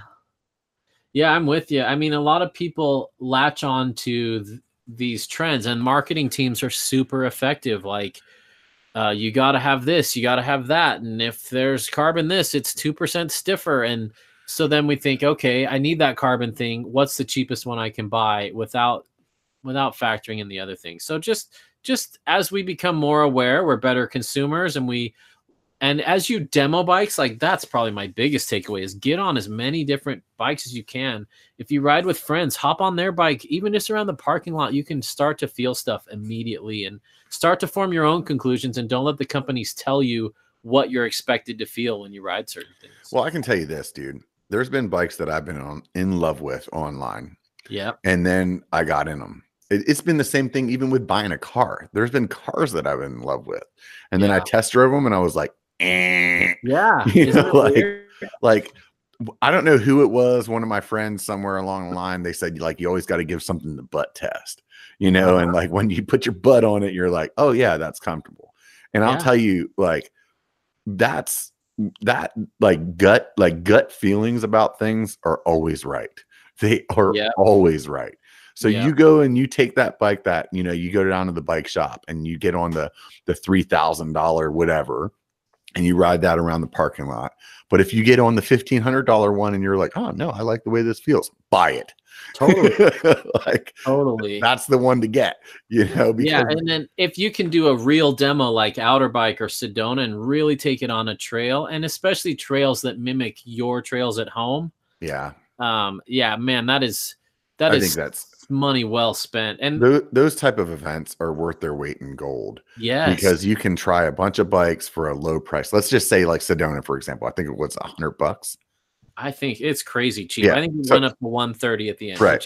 So even if it was $300, I mean, it's like, let's say, so it's 150, let's just say it's 150, 130, whatever it is. Sure. You got 3 days of being able to ride as many bikes as you can stand in line for, versus like going to a shop and if you're lucky, a shop has a bike for rental about $50. Most of them for the good bikes are like $100. Maybe some of the shops are even 150. Yep. So I mean, even if you're set on buying, and a good shop will let you demo a few bikes, like you're still going to be in a couple $100 of demos. They'll roll that into the cost of the bike that you buy. Yeah. But even if you're just trying things to try things, I mean, you could be a couple $100 in, and if your budget's already low, sure, that's going to eat up some of that. So definitely go to one of these events. Keep an eye out with your bike shops, because they'll be hooking up with their vendors, and they'll have somebody like Norco, for example, will put on a demo event. It's free. Yeah. That doesn't even cost you anything. You just got to show the hell up. And a lot of times with those demos, you'd be surprised. Not many people show up. Totally agree. Totally agree. So my biggest pet peeve about those, and I love demos from the Hardtail Party perspective, our YouTube channel, is I never see hardtails there. I remember walking up to Marin and they had all their Polygon crazy suspension bikes, and Marin's doing some great cheap mountain bikes for like $1,800 for full suspension. And I said, do you have the San Quentin here? Because that's a bike I've been wanting to ride. And they're like, no, sorry. And so I go to all these things hoping to ride some rad hardtails, and they aren't there. And I think if some companies had some sweet hardtails at these demo events, people might ride them and be like, whoa, wow, maybe I don't need to drop $5,000 on the latest whatever enduro bike. So I'd love to see more of that. Yeah, no, I definitely would, dude. I definitely would. I agree with you there. So let's go ahead and move on to what I know you're very passionate about. Let's talk about geometry. So the first thing that I want to ask you is, and I'm not one of those guys you're really knowledgeable, Steve, and I appreciate your knowledge. So that's why I'm going to like pick your brain as much as I can while I got you on here. Please do. What is the reason that you want the chain stays shorter? That is an excellent question. I'm tiny. I'm 5'6", but my inseam. So the way to measure your inseam is to take a book and put it between your legs and raise it as high as it'll go. Then measure from the ground to the spine of that book where that is. and mine's 29 inches. So I can't even straddle flat foot over a 29-inch wheel. My legs are so short. And the way I like to ride, coming from a BMX background, is I like to manual stuff. I like to jump. I like to get playful in the air. And I like to bunny hop. And the longer a chainstay is, the harder it is to do those things, especially for small people. And, you know, you've got to get your hips behind the rear axle. And so I only have 29 inches of leg extension to get back there. And so if 1 centimeter makes a world of a difference. That being said, I don't think everyone should be on the shortest chainstay that's possible, but especially small riders should, especially if they want to learn to bunny hop and manual and move the bike around a little bit more. But on a 29er, which a lot of the hardtails are nowadays, I mean, yeah. Is there even a hardtail that's 27.5? I don't even know. There's some. Probably a few. Most of them are coming 29. That shorter chainstay, doesn't it add to like kind of it fixes some of that like rails that 29ers tend to ride on. It makes it a little more flicky, doesn't it? A little more responsive. Yes, it's kind of like driving a long bed pickup or a short bed pickup. You know, the further back your wheels are, the smoother it is going down the highway, and the more stable it is, and the shorter it is, it's kind of like a little Miata. It just kind of zips through stuff a little bit better in general. There are other factors. But I like, if your goal is to go as fast as you can down a hill and stay on the ground and be planted, and if I'm racing enduro, I want a longer chainstay. Mm-hmm. But I'm all about partying. I want to go to a rock and sesh it for an hour with our friends and see if we can find 8 ways to climb up it and see if anyone can manual off it or nose wheelie down it. And so to me, having a long chainstay prevents that, but it does help my Strava times. And so you just build what's best for you. But I have this theory that taller people with longer legs are not as sensitive to chainstay they usually don't have a chainstay that's too long for them because they have long legs and they can get their hips back enough to get in that manual position. For me, the way the bike feels, especially a 29er, until they started like really shortening up the chainstays, I hated them. Me too. And I'm a tall guy. I mean, I'm 6'2", yeah, and I just feel like it really makes the bike like way more active. That's the best like verb I can come up with. Like it's, excuse me. It just feels like it just gives it a little bit more like flickability is another one of those words that I like to use. Yeah. And I'd rather have that chainstay short for that like maneuverability or whatever, and then have that like the top tube be a little bit longer. Yeah. And a lot of people agree with you. And I do too. I love that short rear end. Like my magic number is about 415. If you ever hop on a dirt jumper, even like dirt jumpers only come in one size. Sometimes you get 2 sizes, but dirt jumpers have like a 400 millimeter chainstay. And you can't fit a 27.5 in them, except Y Cycles makes this really cool titanium dirt jumper just because they're weird and they try different things, which is awesome. But the bigger your wheel, the smaller, the less you can shorten that chainstay. So if we're running 40-inch wheels one day, your chainstay is going to have to be about 20 to 23 inches to even fit the wheel in there. So as our wheels get bigger, our chainstays grow. So back in the 2000s, I could manual everything fine because they were 26-inch wheels and they had short chainstays. But as we got into this 29er movement in 27.5, the chainstays had to grow to fit those. So we're seeing long chainstays now. And a lot of people mimic what their favorite racer does. And the racers want longer wheelbases because they're more stable and you can just fly down the hill, just bomb stuff with that long chainstay. Yeah, I mean that's the bread and butter of pole, right? Mm-hmm. They're just these super long bikes. Yeah, and some bikes are long in the front and some bikes are long in the back and some are long in both. When you have a long in both, it rails berms and long corners so well. There's nothing like it. And I prefer that over a short chainstay. But for those of you with bikes with sliding dropouts like a Chameleon, I encourage you to try it at 415 and try it at 430. You can slide that back and forth and see what a difference it makes on your riding style. But yeah, having it stretched out, man, on big, long, high-speed sweep returns, it's like a roller coaster. It's really cool. So the downside is when they're shortening those chain stays on these 29ers is then you're getting a bend in the seat tube, which depending on your height could limit your dropper. Totally. And it kind of changes the angle. But, you know, people say there's no room for a 29er to have short chain stays. But Trek makes the Stash, which is a 29 plus tire, which is 30.5 inches tall. And they've got a 415 chainstay on it. And so it's doable. But I don't know. It's not what everybody wants. But for small riders, I think chainstay length's super important. And once I did this fun experiment where I took someone's height for like a 5'0" person and a 6'4" person. And I put on like if a 5'0" person riding 29ers is like a 6'4" person riding like 34-inch tires.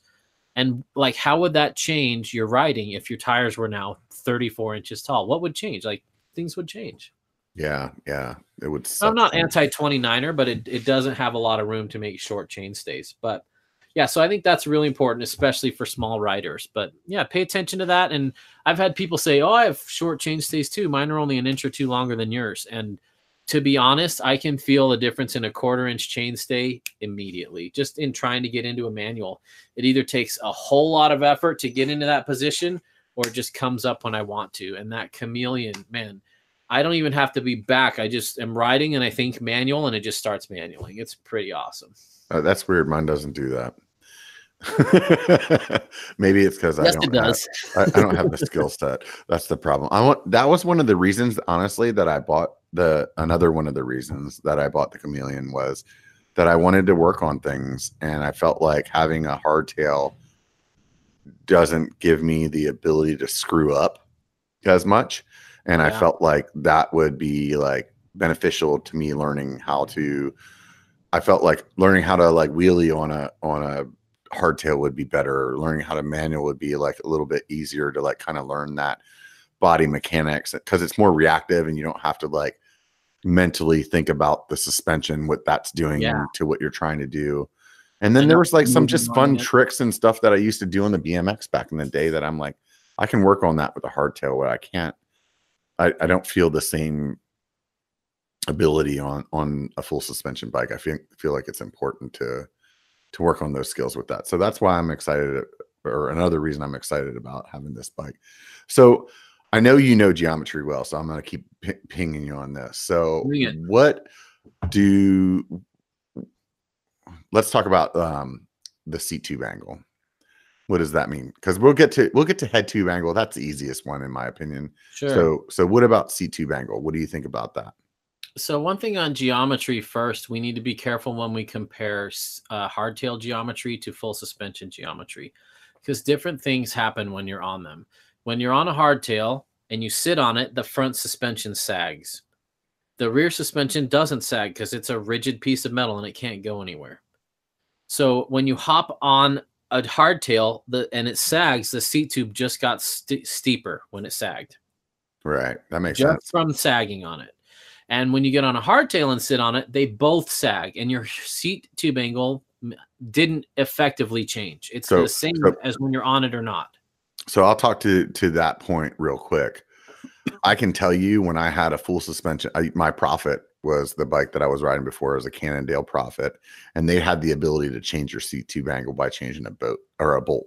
And so you could go from 70, what was it? It was like, maybe it was like 73 degrees to like 69 or something like that.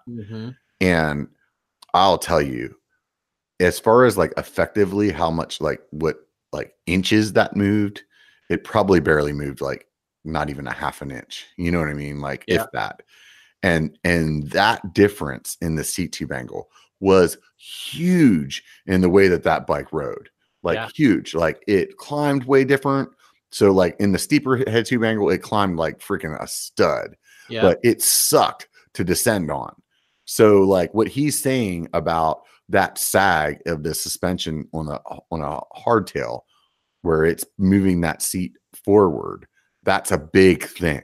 Like those of you guys that don't know geometry or new into biking or whatever, like that little bit of sag really dramatically changes it. So that's probably what you're getting at with the hardtail is they're slacking the hell out of it now to kind of overcome that sag in the suspension.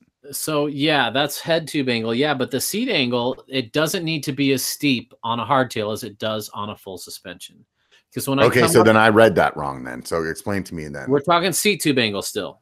Right. So I thought you were saying the seat tube angle changes because of the sag in the It does. Fork. So when I come up to a steep hill, like I'm riding Slick Rock in Moab, it's really steep. I lean forward and the fork squats.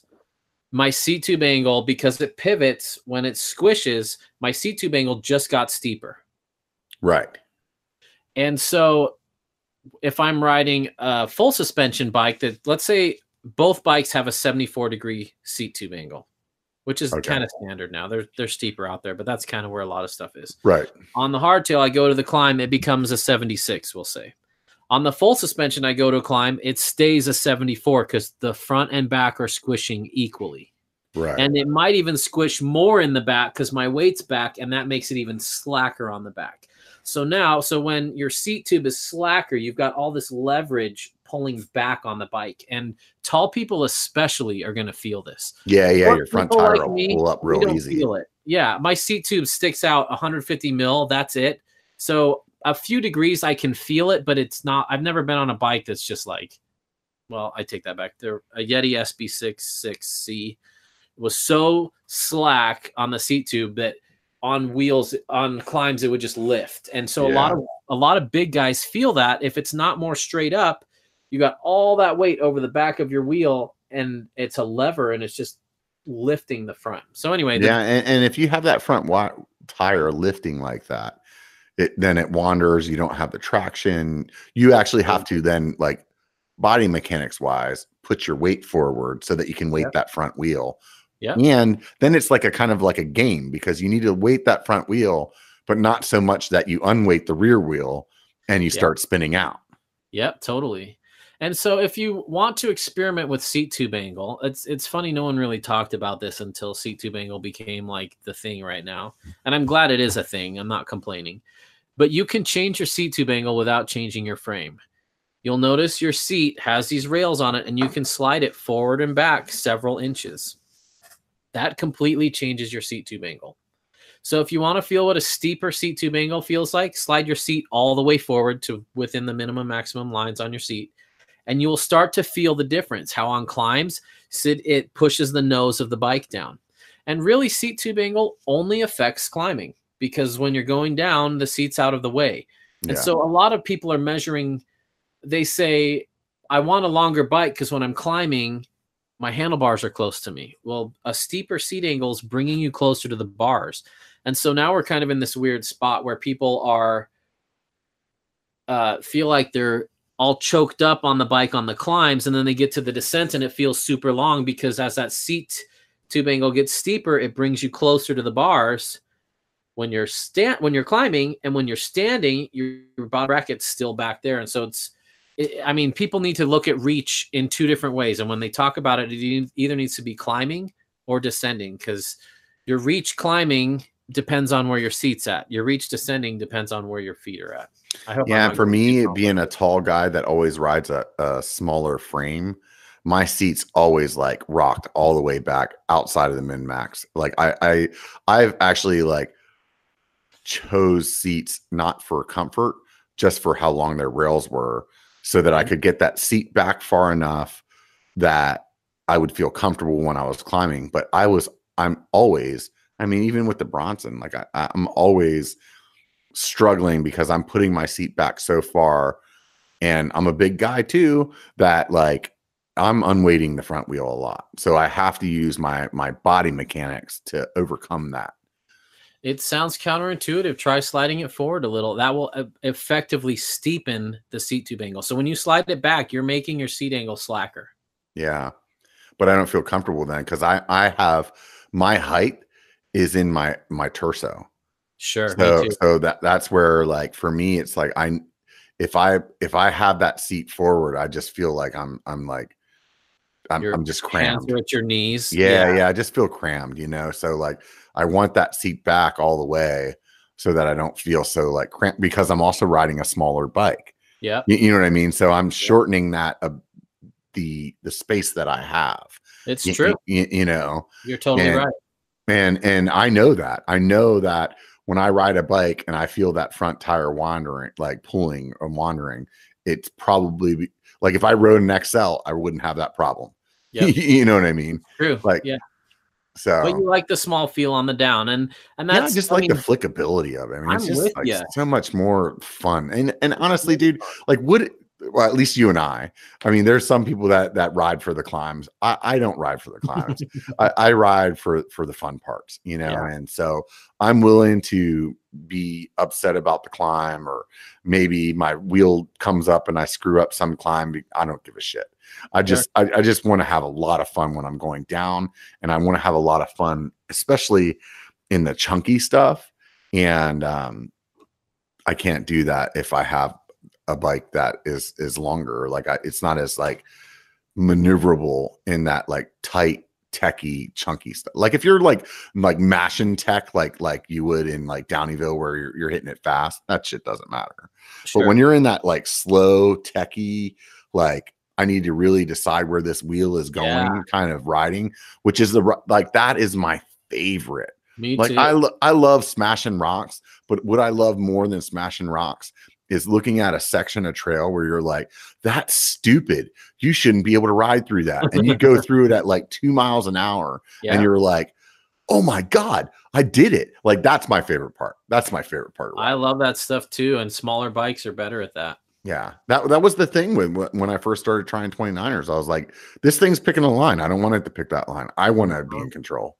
Yeah. Yeah. So let's dip into head tube angle. I'm going to ask you to explain to people what head tube angle is and like kind of like what your sweet spot number is. I'm going to run away real quick because I got to use no worries. room. So you go ahead and do that. Talk about I'll lead you with this. No, I won't. I won't lead you. How about this? You talk about head tube angle. All right. Hard to describe in audio alone. So for all of you in podcast land, we love you. I'll do my best to explain it. We've all seen those chopped out motorcycles with like the ape hangers where the front wheel is like, it looks like it's 10 feet in front of the motorcycle and they're just sitting back and that wheel is way up there. That's a slack head angle. It's the angle that those forks are at. And I guess slack is a relative term because maybe 20 years from now, we're all going to be riding something that's very different. And what we ride today might be considered too slack or too steep. I don't know. But the angle that your forks are at completely changes how the bike handles, how it turns.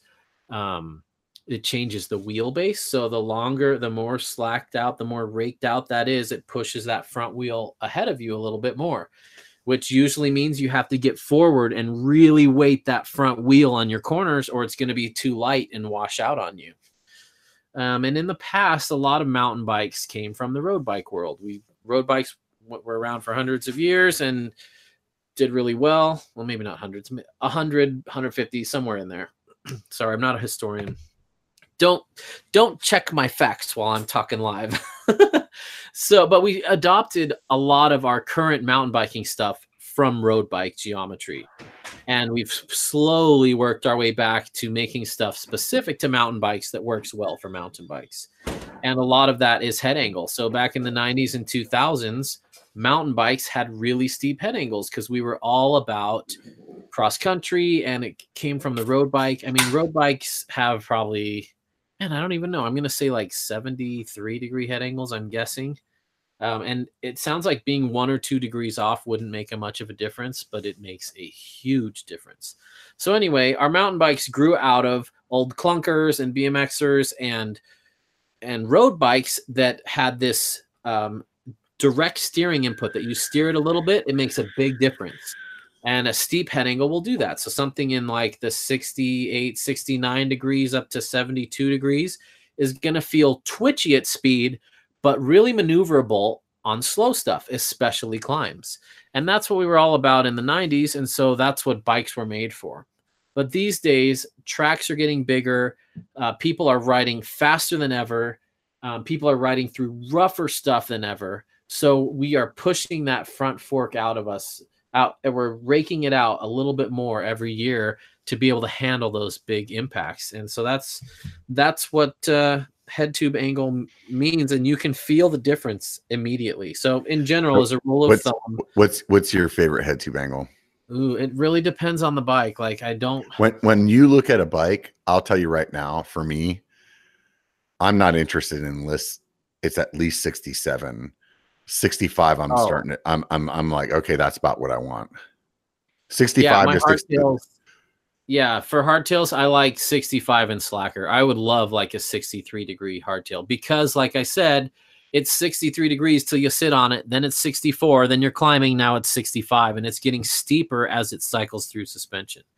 And for full suspension, it depends on the bike, but I don't like anything typically steeper than 66. Mm-hmm. But there's kind of this coolness factor that the slacker you are, the cooler it is, and people need to get over that because even with full suspension though, like full suspension, I'm probably looking at like I want like a 65. That's probably what I want. 65, but I've ridden a 67 that I've been like had a lot of fun with. It just depends on how the bike is set up. But I mean, if you get into like 69, like unless you're riding, if you're not riding chunk, if you're riding like XC stuff, dude, get a 69. Yeah, you'll be happy with your climbing. You'll be stoked. But if you're riding changes, go ahead. Your technique changes. So like if you're riding a 69, 70-degree head angle, and sadly, this is my biggest pet peeve with the bike industry right now is they don't make bikes under $1,000 that have good angles, and it's no more expensive. It costs $0 extra to have a slacker head angle. I mean, maybe you need to beef it up a little because the frame will take a little more abuse, but angles are free. But most cheap bikes under $1,000 have like 70-degree head angles, and they are twitchy and scary for new riders. That's what you need. You need stickers that say angles are free, dude. I like that. I need to add that. So when you're riding something with that steep of a head angle, all of your steering input is done by twisting the bars. And that's how you steer around a corner is you twist the bars and keep the bike upright. When you have a slack head angle, you steer by dipping the bike. So I encourage you to go watch Jeff Kendall Weed or Nate Hills or Trail Features or Trail Peak. Sorry, Trail Features. We love you. I meant to say Trail Peak, but you can watch Trail Features too. But Trail Peak especially, you watch when they ride, they hardly turn the bars at all. It's like if it was locked straight, they could still make every corner. And because the head angle's slack enough, they're able to dump the bike instead of turning at the bars. Anyway. So with that being said, let's talk about bars then. What about bar, man? So a lot of people are in this like new frame of mind that like the widest is the best. I'm 6'2", I have some broad ass shoulders, and 800 works for me great. Yeah. However, how do you feel how tall are you, Steve? I'm 5'6". I'm a little guy. 5'6". So is an 800 good for a 5'6" guy? I'm not going to tell people what they can do, but I'm running 760 and I like it. I could probably run 750 and it might fit me a little better. I don't know. So I still had a lot of fun when I was running like 660. Yeah. So like, and I have a really hard time with whether or not I buy into handlebar width actually being fucking effective, because to me, I feel like your brain makes up for whatever it is. And when you first get on a wide bar and you had a skinny one before, you feel like it's like all over the place. And then you get comfortable with that. And if you get on a skinny one, then you feel like it's all over the place. I feel like your brain just makes up for it. Do you know the science behind it? I refer to Lee McCormick. He owns Lee Likes Bikes. He's a great coach. He's got some awesome books out there. And he's talked a lot about this topic. He works with Sid and Mackie a lot, our friends. I will defer to him. I will say a wider bar affects your reach. So if your hands are wider, it brings it in closer to you. You can't have it wide and far away like you can with a narrow bar. So you look at like the dudes riding the Fixies in San Francisco that have like a 6-inch wide bar, they can reach out there pretty good because it doesn't need to move a lot. But when you go wider, it ends up bringing you forward onto the front of the bike a little bit more. So basically, because the bar is wider, you have to move it more to turn. That too. And if if you lose range of motion when it's too wide, like if it's way too wide, you can't move it certain ways. So I think what I'm getting at though is what that has done. I think the reason that it's taken off so well is that it's made people's like silly mistakes of overcorrecting not as relevant because the bars aren't as reactive. And I think that's why people are like, oh, it smooths it out. It makes it. And it's like, no, it's just adjusting for you screwing up. And you couple it with slack head angles and the combined effect. Yeah, you're right. It is less twitchy. Yeah. But I feel like, so I don't know, that's just me. That's just my personal opinion. And honestly, like I said, I'm running 800s, but I would too if I were your size. Yeah, I mean, my shoulders are really wide. So, I mean, for me, like, it definitely puts me in more of a comfortable position. I don't know how much it really affects my ability to ride, though. Check Lee's article out for those of you that are curious about it. He has some great thoughts on the topic, and it changes your body position on the bike and where your weight is when you come into corners and go up and go downhill, whether you're more centered over the middle or more toward the front or more toward the back. And he actually developed some shoulder problems by running the wrong width bar. He then changed it and corrected his shoulder problems. Everybody's different. I'm not going to tell you what number you should be riding, but I'm glad that bars come wide that you can cut down instead of buying a bar that's too narrow and wishing, well, great, I wish this was 3 inches wider. Now I have to go spend $200 on a bar now. Yeah. That was always the big fear for me, like cutting the bars. Like, I know, it's scary. Once you cut, your commit, Yeah. So, somebody said that when your bars are wider, it helps you open up your lungs. That I've felt. But when I open up my lungs, I open up my hands anyway and open up my chest and put them almost on the side of the bars. And because usually when I need open lungs, I'm climbing and I don't need a death grip on the bars. So you can experiment with different hand positions on the bars. If you don't I rode bar ends on my bike up until even when I started my channel. I had like little short stubby ones, and YouTube just freaking shit all over me. And that's honestly, I swear to God, it's the only reason that I took them off, because it is a million times more comfortable having your hands at a, how do I explain this for people that are listening? Like the way that your hands come off of your arms, that is the way, like biomechanically they are set to be the most like comfortable. When you turn your hands sideways to hold on to a handlebar, that's not like that. Your body doesn't want to be in that position. If your body wanted to be in that position, when you let your hands down to the side of your body, they would be in that position. No, they go, your hands go straight down. Yeah, I like that. The way that your like your bones and your muscles want them to go.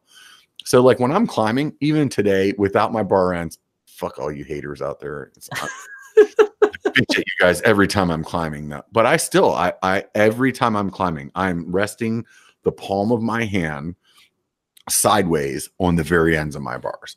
Hand every time. I grip my air bar ends, and it just gives you different hand positions. It lets you relax your hand and stretch it out a little, and it still opens up the chest like that. So, I mean, if you're doing a super long stage, and I agree, wider bars do open your chest up and help the breathing. I'm not just disputing that, but don't feel like you have to go buy wide bars now because you breathe heavy on climbs, because we all do, and there are other things you can do. Yeah, there's other things you can do, like more cardio. That'll solve that.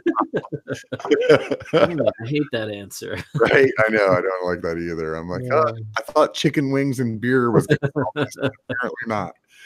So let's talk about why you started this channel, dude. So I mean, you have a successful YouTube channel that's like quote unquote yours. The more you can explore. Yeah. And you're definitely a big part of the Dusty Betty channel. Why was it that you decided to go ahead and be like, hey, I want to do more work? I've been thinking about this for at least a year now, and just struggling to know what I wanted to do and how I wanted to do it. It's interesting when you build a YouTube channel, you build it toward, and I know those of you that don't have channels hate hearing us talk about channels, but this might give you a little bit of perspective. You kind of generate an audience based on the type of content you build. And if you ever veer from that content, your audience is mad because they came here for type A videos and you're giving them type B videos all of a sudden. Right. So the more we explore, videos can't be Steve. Right. And well, and Dusty Betty, I love being a part of Dusty Betty, and I will continue to be on that channel. But we always have these discussions like, I'm getting a new enduro bike. Do I review it on Dusty Betty? Dusty Betty's really about women's perspective on mountain biking and getting girls hooked. And while it's got a great audience that might like that content, it's kind of hijacking Tess's purpose of the channel. And so I kind of reached this point where I'm like, I don't want to step on her toes. And we'd always have these discussions and say, should we just not do the women's thing and just have it be a couples channel? Or should we just do women's thing and not keep blending them? Because we kept going back and forth. How do we want to define this? And she's got such a good thing going with Dusty Betty. She's inspiring so many women. And it's unique. And it's something that no one else is doing out there. And it's a great focus she's got. And I fully support that. She's hands down the best like female mountain bike channel. There's no doubt. Thank you. She works so hard on it, and I'm so proud of her. And she down talks her riding, but she's a great rider and she's very relatable. Last time she was talking about how like I can try to keep up with the guys and inspire girls. I'm like, dude, I've ridden with you. You were inspiring me. You're the one that like we were in Downeyville. She's like popping these drops, and I'm like, I had to run up to it 6 times and like pray to Jesus, and like I did a little smoke signal thing just in case I died, and like I wrote out my will. I was like, you nailed it, dude. Inspired me, man. So like she's definitely downplays her riding. She does, and that needs to change. She's a great rider. She's super humble. She's a great ambassador for the sport. And I didn't want to get in the way. And I just found myself wanting to have an opinion and share stuff that wasn't related to her theme. So I thought, man, what do I love? I love hardtails. And that's something no one's really doing right now. And I kind of want people to stop saying, I only have a hardtail, or I just have a hardtail, or because I don't have a $9,000 enduro bike, I can't ride that trail. Yes, you can. And we want to show it. And this channel is going to be unique too. We're calling it Hardtail Party. It's a community. Hardtail Party is not about me showing off my riding skills, or it's not the Steve focus. The hardtail is the focus, and the viewers are the focus. And so one really unique thing we're going to be doing is featuring videos from the viewers. So it's not watch Steve on a bike every week. It's, hey, this guy's been trying to conquer this climb for 3 years, and it doesn't look hardcore on camera, but he sent in this video of him doing it on a hardtail. Let's go check it out. Or we're going to have a contest where everyone can submit a video on how their riding goes toward that contest. So a lot of opportunity for people that want a stage, that want to grow their YouTube channel and want to be seen on this. They can submit stuff and share to the stoke of all things hardtail. I love hardtails. I love the party atmosphere you get when you ride them, and you just stop caring about times and you just goof around. And we want to create a community around that. So those of you guys that are admins, please, actually, I think I have his channel up here already. If you guys are admins, maybe, oh, wait, actually, I got it here. I can do this and talk at the same time. Woo! Fucking multitasking like a son. You're not even chewing gum yet. Right, I know, right? So like, here's the link to the channel. I'm going to put it in the show more later so you guys can go check out the Hardtail Party. Definitely go over there and subscribe. Earlier today, he was at 67 subscribers, not even at 100. And then apparently threw out a little social media blast, and he's up there like 500 already. So, let's see if we can monetize this guy by the end of the week, right? That'd be awesome. So somebody said something on here, and I'm hoping that I can like use it to pigeonhole you into saying yes. What are you guys doing at the end of June? Because I'm hoping that's about when the biker camp's going to happen in Downeyville.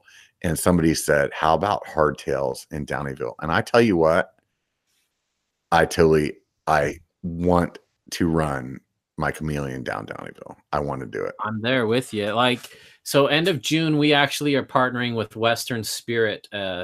the awesome guide company who puts on Outer Bike, and we're doing a Grand Canyon trip with them, and they're hauling all our gears, they're cooking for us, they're hauling our tents, and they follow us I was in just the kidding. van. You weren't invited, so anyways. Yeah. So, yeah, we're going to be at Grand Canyon with other people who follow our YouTube channels. It's an open invite to people doing that. I think that's more towards the middle of June. So I don't think we're going to be able to make Downeyville for biker camp, but we do want to ride that trail on a hardtail. It's totally rideable on a hardtail, even fast. And you know what? I'll tell you, like, honestly, like, there is one section after the gorge before you get down to the river. That section of the trail is probably the most gnarly part of the trail. But the rest of it, to be quite honest, it's really not that technical. You just ride a little slower and don't just let off the brakes and hang on and see what happens. You just ride a little bit smarter and still have a ton of fun and use your human suspension. Yeah, go ahead. I feel like the Chameleon with the 27.5 plus, aired down right, the Cush Core 140 millimeter fork, and I don't know about other hardtails, but I'm sure you can do the same thing with them. Like, I feel like I'll still have fun. Oh, I definitely love it. Walking probably through some of that. Like, there's some certain sections of that spot that I was talking about that are just like really freaking chunky. But I also know that if you have the skill set, man, and that's the part that makes it fun. Yes. Like, if you have the skill set, you can do it. And that's the part where you're like, that's the part to me that's really fun about a hardtail, is it's just like what I was talking about, what I love about like that about mountain biking. My favorite part is that like super, like, you shouldn't be able to ride this. Yeah. So to be able to go through that, and if I do it slower, it doesn't matter. If I just clean it, I will be amped. You know what I mean? You got this. You got this. Yeah. The only limitation on a hardtail is the rider skill, and it's easier. We've all ridden that huge enduro bike that just like erases the trail, where you don't even have to think and it'll just plow over everything, just monster truck, and you're like, I'm the man. I just rode that faster than ever, and it wasn't even hard. And then you realize, then again, that bike did almost all of the work for me. You can't take that mentality with the hardtail. That's the thing that you know, that I kind of don't like about 29ers, and I kind of don't like about the way that like the bikes are getting better. That's the part that I don't like, is that it is actually making your trails easier. It is. And part of why I ride mountain bikes is to be challenged. Yeah. I actually enjoy not being able to clean sections. Yeah. Because the more sections that I can't clean, the more that I want to go back and just give it to it. Yeah. You know, and so like when you're, I feel like, you know, like what happens at 29, like, do we then go to like 32 or something like that? And we just keep making these trails like more tame. So the trails that we like, that step up, or that little climbing section, or that little rocky chunky section, that like you got this new bike and now you're just plowing through it and you're happy about that. Yeah. But at the end of the day, like, we're doing this to be challenged. You know, like, at least I am. I mean, I'm not just doing this just to like be able to like hang my hat up when I clean that section. Like, that's the part that I really enjoy about having my new hardtail. I'm with you, and I share that. And I love a simple bicycle, and hardtails are so simple. You've got a shifter, a dropper, brakes, and a front fork. And there's something to that simplicity that just brings you back to what made me fell in love with riding in the first place. And it's just having fun and not worrying about my seat tube angle, or am I too PSI too strong over there, or did this derailleur weigh 200 grams more than something if I could be on the other one. I forget about all that, and I just have fun. That's what it's about. So if you were getting a new hardtail, which ones would you look at? Ooh, good question. For my riding style, and if you're going to be doing aggressive stuff with steep drops or steep climbs and stuff, I'd get something with a short chainstay and a steep head angle. There's so many awesome ones, especially out of the UK right now. UK is killing it with aggressive hardtails. But there's some great ones. I'm getting a new one, and I'll be building it up and sharing that on my channel soon. I'm an ambassador for a great company, but so I won't mention that company. But other great bikes like the Commensol Meta HTAM, awesome. 65-degree head angle, 430 mil chainstay. Not super short, but it'll be fine for most people. 27.5 wheels. It's something like $1,800. Awesome, awesome value. I do like the Chameleon, but I feel like the head angle is perfect for 90% of the riders. But if you want to ride it aggressively like Downieville, like you said, bumping it up to a 140 fork makes a big difference. And I'm bummed that Santa Cruz is using the stupid integrated headsets where the bearings sit in the frame. There's no inner bearing cup. It's just bearings sitting on aluminum. A, because that wears out the aluminum frame, and eventually those are going to ovalize and your frame's toast. And B, you can't run an angle set, and you can't change the head angle. So that I was pretty sad about that. I get why they do it, but why do you think they do it? When you slacken out a bike, it puts ridiculous stress on the head angle. They're trying to keep people from actually like making frame failures. I believe so. Yeah, that makes sense. And it's cheaper. It's lighter. They just they're machining the frame anyway. They can just machine the cups in and just drop the bearings in. Quicker to set up, all that stuff. So I get that, but I do love being able to. Let's get off topic. Yeah. Why don't headsets like screw in? You know what I mean? Like I don't understand that. I don't understand why you do, like why that's not screw like doesn't have threads on it and you screw it in so it's nice and tight. Like I don't understand. The bottom bracket. Yeah, like why is that? Why are they like press fit in there? Like if they screwed in like the headset could have the bearings in the headset, it could screw in.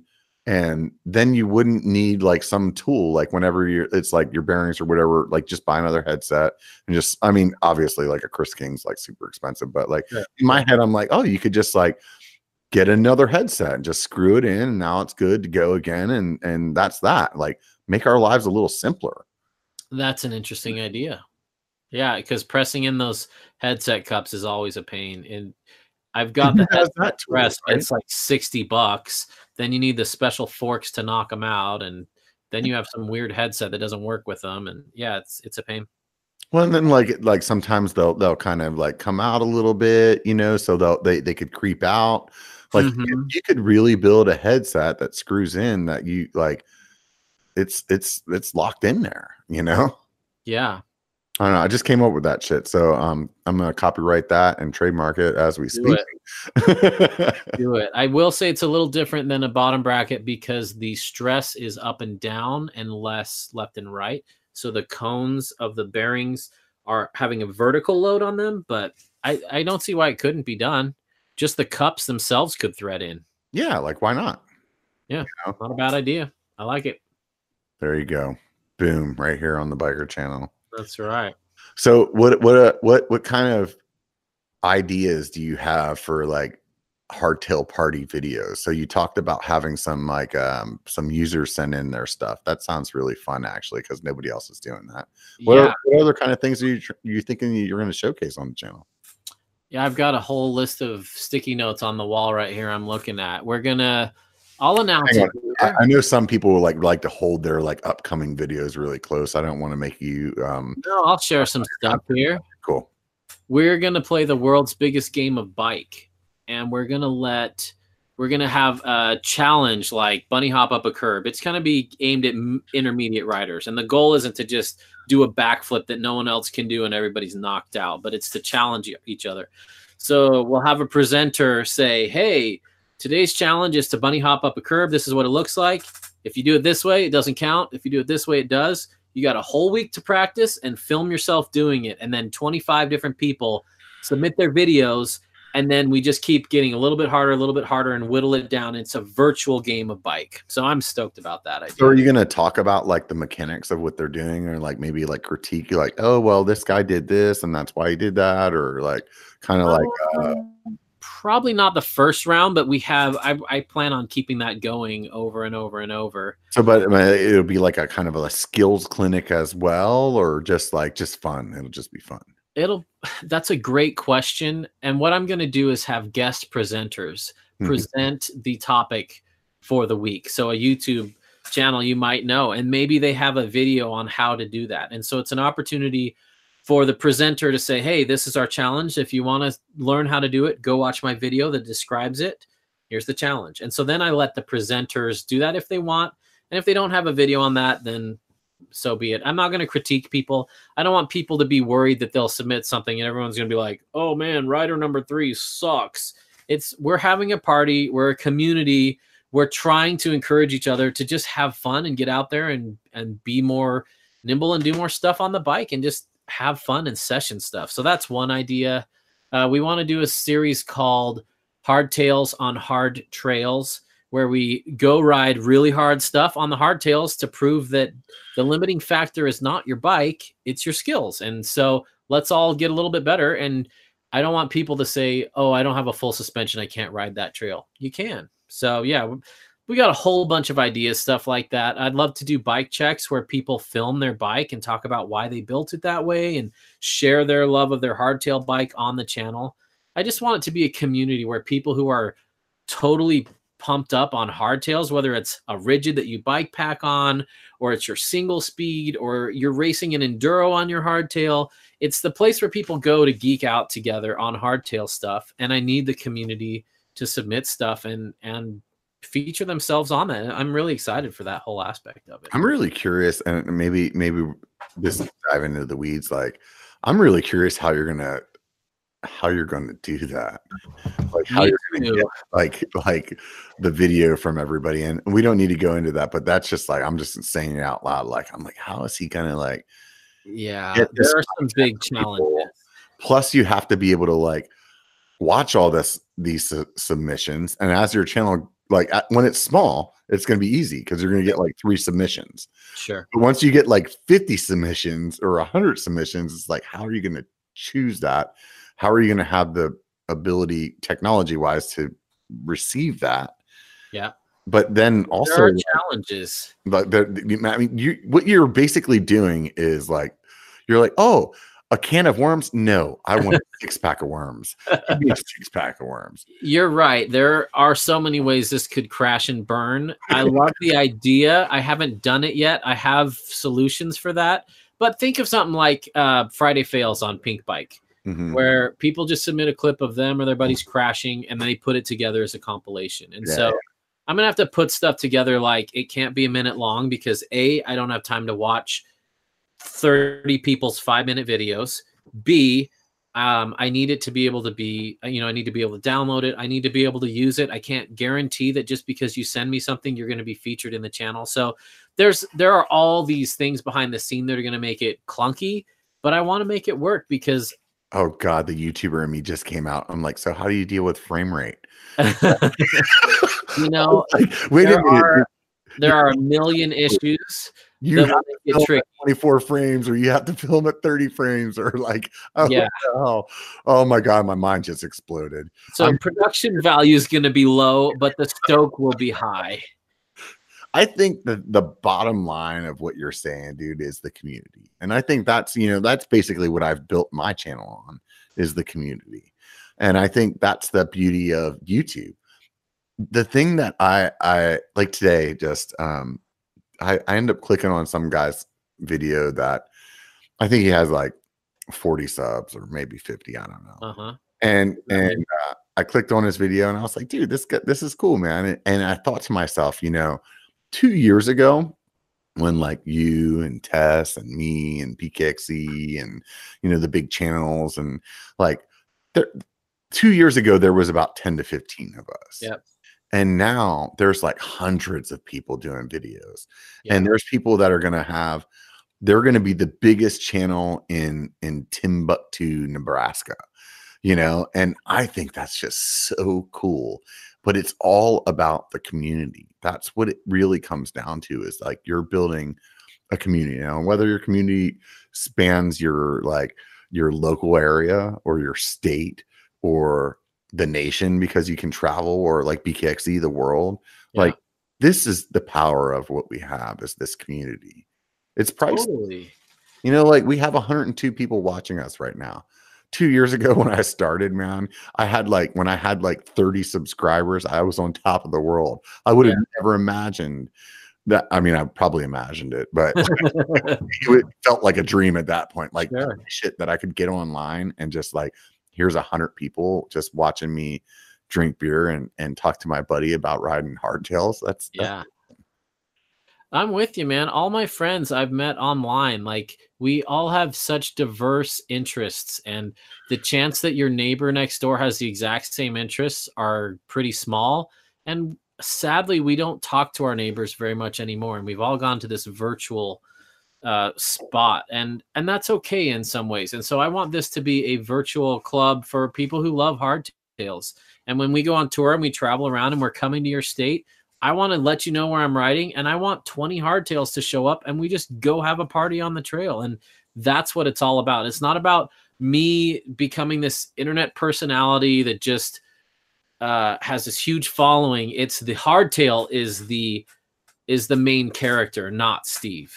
So what happens when Steve gets new full suspension bike that he wants to talk about? Dude, that is the hardest part, because I'm getting a new bike this month, and I can't put it anywhere because it doesn't fit on Dusty Betty. It doesn't fit on The More We Explore, and it doesn't fit on Hardtail Party. So I'm gonna have to start a full suspension party, I guess, and just run 3 channels. No, I'm just kidding. But yeah, I don't think the Hardtail Partiers would forgive me if I made a video of it on my Hardtail Party channel. I don't know. And I want to keep it focused. And once your channel like starts going a million different directions, it's hard to rein in.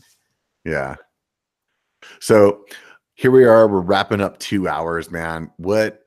First of all, if you guys haven't like hit the thumbs up button, let's see where the hell we are right now.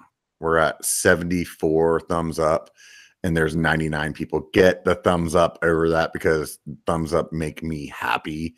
If you are a lurker on this channel and you haven't hit subscribe, you're in the wrong as well. Please do that. That would make me even more happy, because since I started doing just mostly Biker Bar, the sub count doesn't grow because I don't know.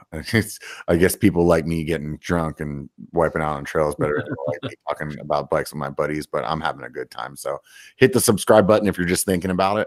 I really would appreciate that. Talk to me about where you want to see this channel in a year. Oh man. I want to see people stop apologizing for their bike and limiting themselves from having fun because they don't have carbon handlebars, or they don't have 170 mil travel, or their bike's only a 26er and not a 29er. I want people I want to be able to come to a state and say, hey, I'm going to be in Texas next month.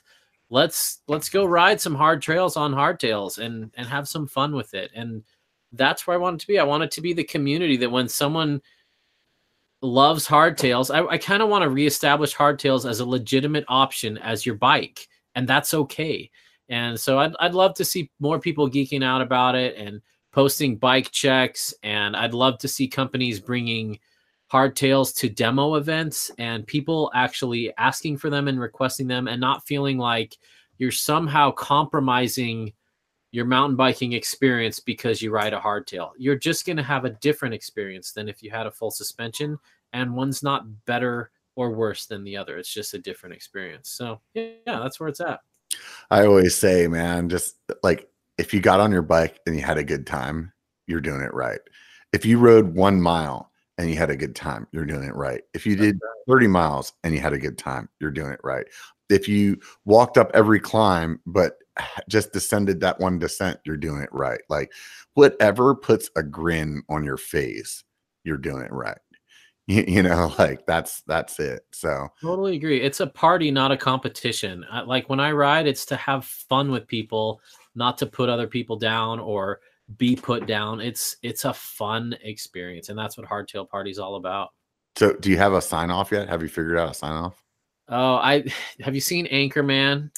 Yeah, I have. And, Brick's talking about his pants party, and I think the best thing I can talk about so far is there's a party in the mountains and you're invited. Oh, there you go. Well, thanks everybody for coming by, man. I really appreciate it. Please know that all of you guys that sent the super chats, I'm super stoked about that.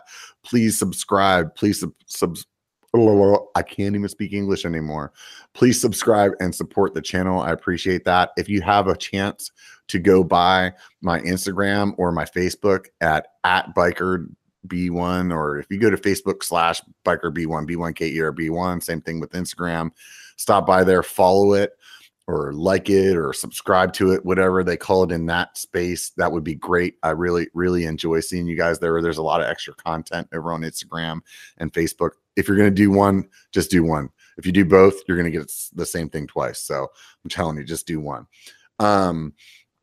I also once again want to mention to everybody that Patreon is definitely a good thing for me. Hopefully it'll be a good thing for you. I'm going to start a new thing where whenever I finish these interviews on Biker Bar, we do a couple extra special questions, and those go to Patreon. So, and then Patreon only. So if you want to get in on that party, you want to find out about what's going on over there, stop by patreon.biker.com. And hey, maybe have a good time. If you don't want to do that, it doesn't matter. Keep watching the videos, keep showing up every week, or however the hell you want to go about it, and I'll be stoked. I appreciate it. I'm digging all the support lately, guys. Remember one thing: it only takes a bike to be a biker, so get out and be one.